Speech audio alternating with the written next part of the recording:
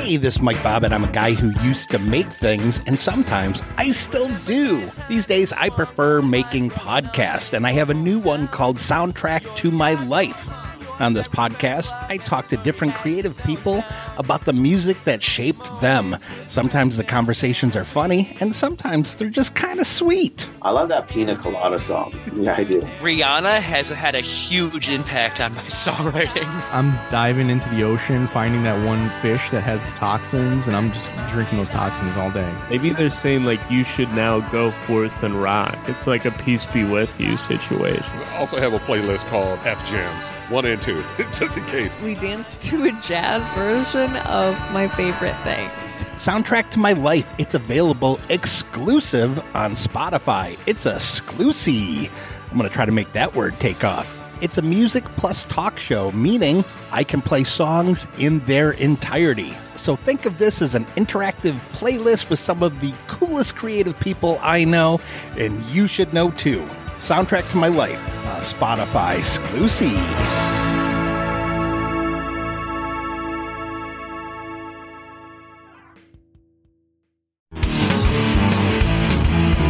Hi, I'm Mike Bobbitt. I am a lot of things. I'm a comedian, I'm a podcaster, I'm a writer, an actor, and a storyteller. But most of all, I'm a dad now. Movies were an important part of my childhood, and I'm hoping they'll be an important part of my kids' childhood too. So through this podcast, I talk to my friends about movies that were important to them when they grew up, and I also talk to my friends who are parents about their experiences introducing their own kids to movies. This is Movies for Kids. Sometimes I wonder if I'll ever grow up.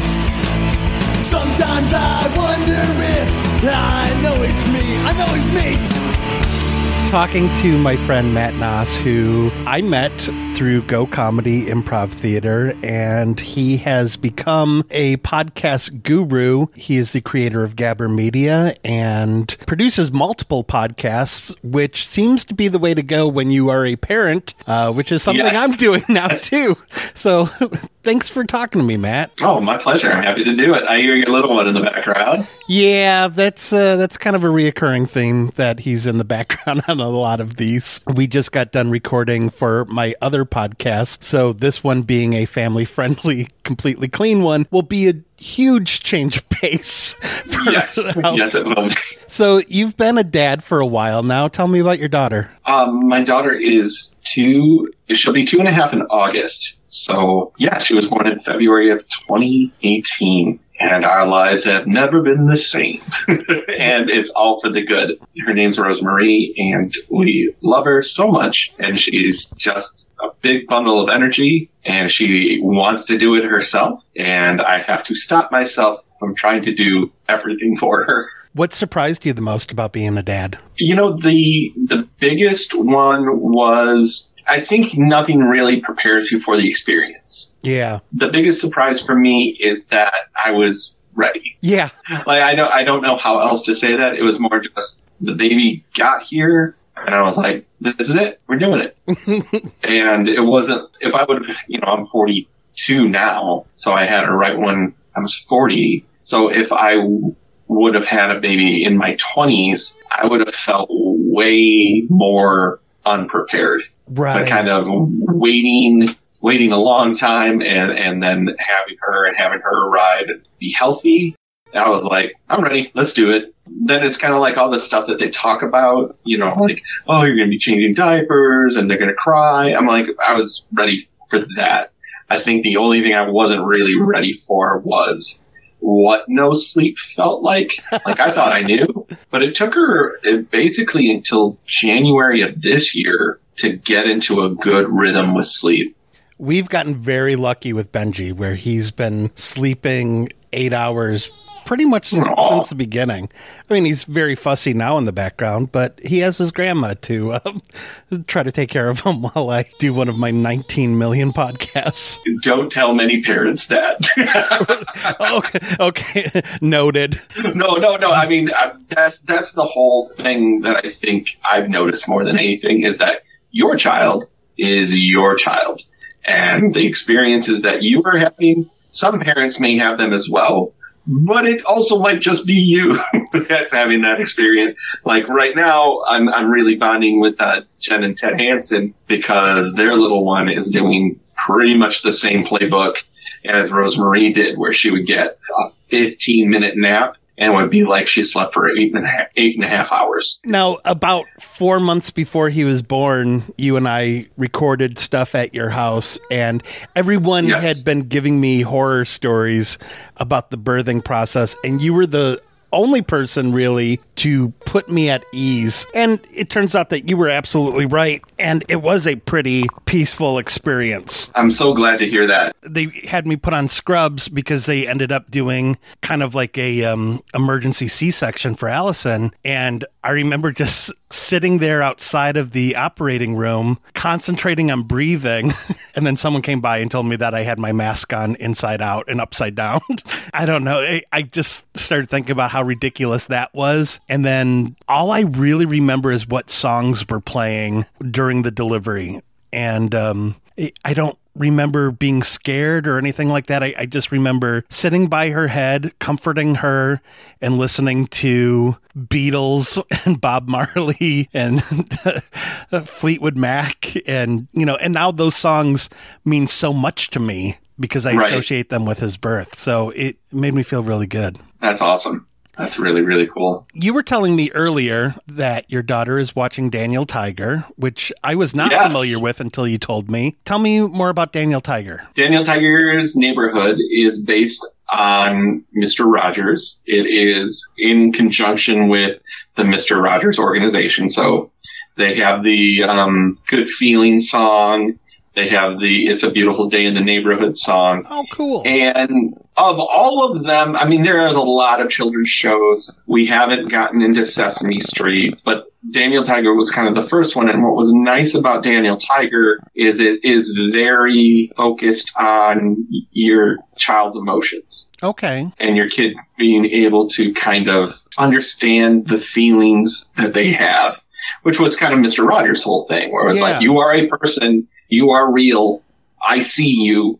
What are you feeling? Like that's kind of was his whole thing. That's nice. Yeah, and Daniel Tiger is the same way. And there's tons and tons of songs. One of them is, what do you do when you're at school and somebody steals something from you or takes something from you or won't share or won't do a lot of of the dynamics that you are going to have in preschool, you kind of see explored in Daniel Tiger. I like it, and the songs are cute, but simple. These are like the most derivative songs I've ever heard in my life, where it's like, when you feel so mad that you wanna roar. I was hoping that you would sing again. Thank you so much. Yeah. Oh, yeah, you've got it, buddy. Take a deep breath and count to 4. What are you excited to introduce her to that you grew up with? Right now, it's just getting, I don't necessarily have that really strong Star Wars thing that a lot of parents had. I just know that Star Wars has been very important to you. And it's been... I'm not lying. No, I know you're not, but I was, for a second there, I was like, I think we're going to get through one episode without mentioning Star Wars. The things that I care more about, honestly, are music things. Oh, really? I just really want her to be hungry for music. Yeah. And if she plays an instrument, if she sings, I don't necessarily care. But I think learning to read music and play piano is one of the things that I'm like, even though I don't play anymore and I would be so rusty if I tried to play and read music, but it's just something that gave me so much enjoyment, and it really helps with brain development too. Yeah. So, or if she wants to dance or whatever, but it's just, we played, I bought a record player, right before she was born, and I just started buying records, and I bought one. I don't know if you remember the group Pomplamoose. It's Jack Conte, and he kind of would always do it's the first guy that I saw on YouTube do that. I'm playing every part, but I just match it in post. Mm-hmm. Yeah. Well, they put out a record of French songs, like true French songs, and they do Champs-Élysées, which is like the only French song that I know, which is like, oh, Champs-Élysées, da da da da da. And she loves it. And it's the funniest because like I'll play it and she'll dance around, and then like another song will play and she'll be like, I don't like it. I don't like this song. Oh. I'm like, you've listened to 10 seconds of this song. Instead of being like, please play the other song again. I'm like, do you want to hear the other song? She's like, yes. You and I are both huge fans of the band Idols. And yes. I keep getting torn because they have such a great, positive, pro-feminist, pro-immigrant, humanitarian message. But Joe Talbot swears so much. So much. And I'm like, I really want Benji to listen to this aggressively positive band. But at the same time, I'm like, oh, there's some songs where I'm just like, I don't want him going to school singing Mother, you know? Right. If someone talked to you the way you talk to you, I'd run your teeth through. Love yourself. It's like, oh, okay. Well, that's not really the schoolyard anthem you want. Right. I have also thought, you know, if she shows an interest in video games, that I might do the classics first. Yeah. You know, like kind of start you at the very simple stuff, like not start her at Fortnite. You know what I mean? I mean, Minecraft is pretty good for kids, I think. That's what everyone's been telling me, and that was a big bonding thing with my brother and his wife and kids. I think I'm going to have to learn about Minecraft, and I guess my brother would just mine, so his kids had the resources to do the crafting, and yeah, so I thought that was kind of sweet. I like that. Obviously, right now, none of us perform as much as we used to. Correct. My feeling is you sort of started taking a bit of a backseat to performing live and started focusing more on podcasting.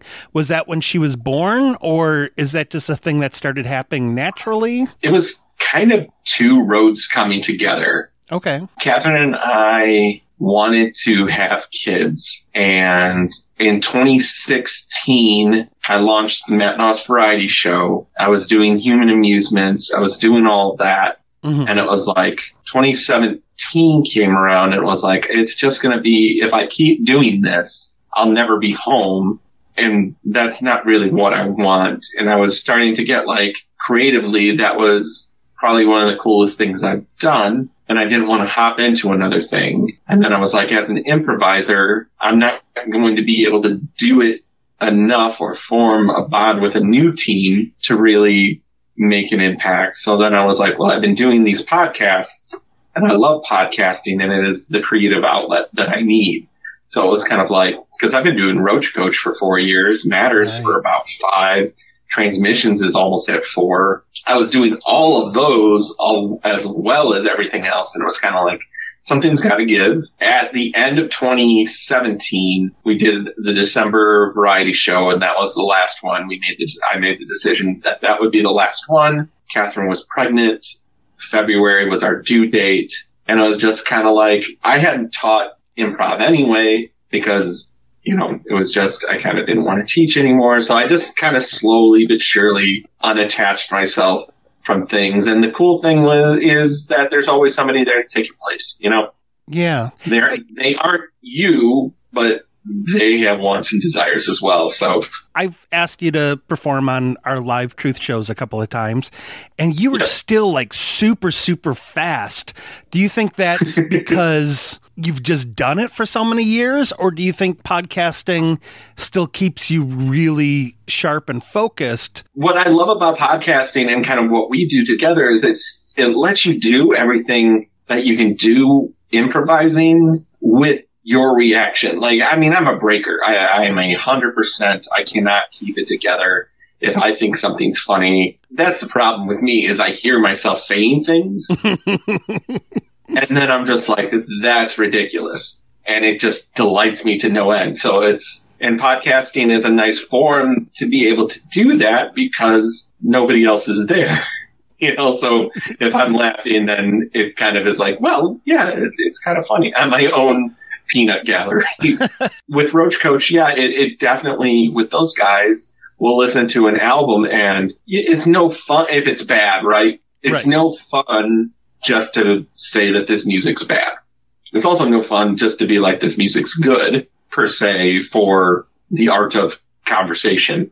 Right. So then we'll just create characters or do bits or do things, and that's where it all kind of stays creative for me. And you podcast with the two Jens from Detroit Improv, and they're both like incredibly fast too. Is it one of those things that because you're essentially playing tennis with two of the best, that it's just keeping your game strong? Or easy. I mean, like Jen Hansen is so flawlessly funny. She's just one of my favorite people ever, and she should be super famous. She is and she's such a great writer, and she's just so funny and insanely talented. Yeah, I know I can give her a softball and then she's gonna just run with it. But then, like, I just delight in making them laugh. Like, Jennifer Bloomer or Sosha on Roach Coach she's not an easy laugh. No, not at all. And she does laugh. I'm always surprised at what makes her giggle. You guys together are kind of like Chris Pratt and Aubrey Plaza on Parks and Rec. Yeah, and she is a sniper. Yep. Just a laser beam that can just take your head off. And I'm in there just chopping wood, hoping that I make an amazing cord of wood eventually. She'll do a voice, and it's like, oh my goodness. And then next week I'll be like, oh gosh, when you did Midwest Mom, I was dying. And she's just like, I did what? That's nice too, that you have these incredibly talented and also fearless. I mean, improv is an incredibly scary art form when you think about it. I know a lot of people say that about stand-up, but stand-up is so prepared. It's nice that you have these incredibly strong women coming to your home and kind of being role models for your daughter, too. They're the best. Yeah. I'm incredibly grateful that my silly truth universe has introduced me to all these amazing people, and you've become kind of like my ghost of Christmas future, where I just look at how you've become a good dad, but you're also remaining a relevant artist too. And I like what you do, and I think it's neat that when you hit the stage, it becomes like a special event for people, and people are excited to see you up on stage. And, you know, I feel incredibly lucky that, you know, a couple of the times that you have gone up have been because I said, hey, Matt, please play with me. And I love it. I love you. And just thank you, Matt. Thank you for being you. You're welcome. I appreciate it. Thank you, Mike. When you came on Matters and I just said casually, I know this guy, and you went off for 45 minutes of probably the most fun that Matt and I have ever had on that show, I have been like, I love this guy. This guy rules. And that was a long time ago. Yes. But, boy, those we were cutting gems that night.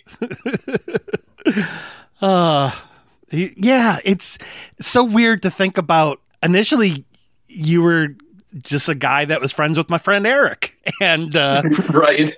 And now, man, I love you to death. I am so grateful that you are in my life, and I love that. I like that you're a couple years ahead of me in the dad department, so that way I can, you know, keep coming to you and saying, hey, is this normal? So, yeah, and then I'll be like, well, here's what we did. Right. I think that's the cool thing about being a little bit older parent, is that I don't know if it's because now I've been because we've been in a community for a while. Like, you were in the stand-up community and you know a lot of people there, but now you're in this kind of broader universe with improvisers, with people like PJ and everybody that he knows. PJ had his first kid a little bit earlier, but now he has his second kid a little bit later, and it's very wild to kind of see everybody around my age having kids now, and it's a much different support system. Yeah, it makes me not feel like a weirdo for being old dad. Oh, yeah, I've used those exact same words. I go to Catherine, I don't want to be old dad. You know, I don't want to be at picking Rosemary up, and it's just like, there he is, old dad. I was mistaken for Benji's grandpa a couple weeks ago. We were going for a walk, and I was on my driveway, and it looked like 3 generations, like a mom, her daughter, and their son. And the mom said to me, "Oh, is this your grandson?" And I said, "Oh, no, it's my son. I used to be marginally famous, so I have a very young wife." Got him. I was like, oh, what a awkward thing to say. But then again, I guess if it were anyone else, I should have taken what she said as an awkward thing to say too.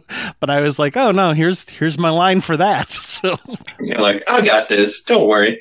Oh, I'm sorry. You don't recognize me from an Ed Sheeran music video?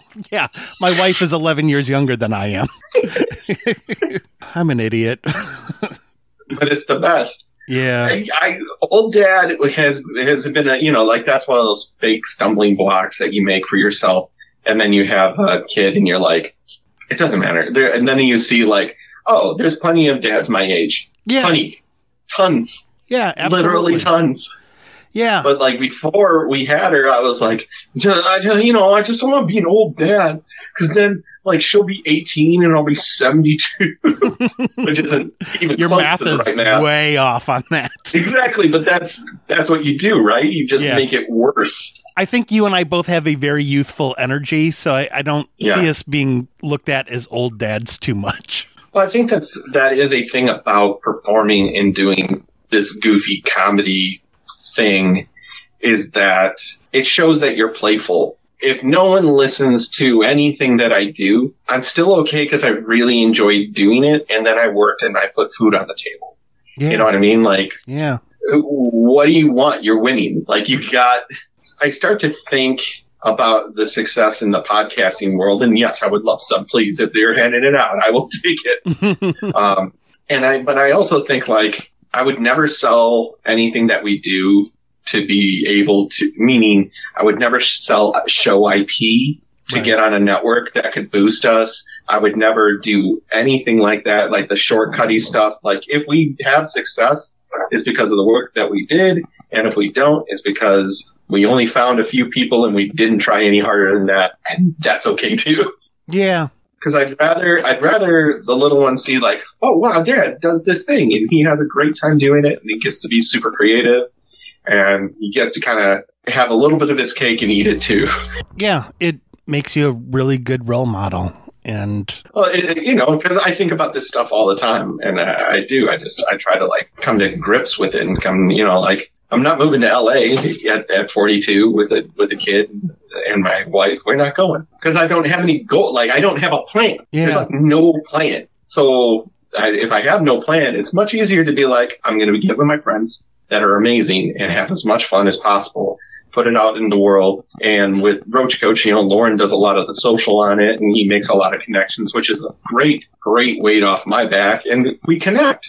Mm-hmm. And that's great. I mean, we have people every week contacting us, which is amazing. I kind of want to show that to my daughter and be like, it's better to have 5 people love what you do, like love it, mm-hmm. than 10,000 be like, it's good. I am so lucky I have you as a friend.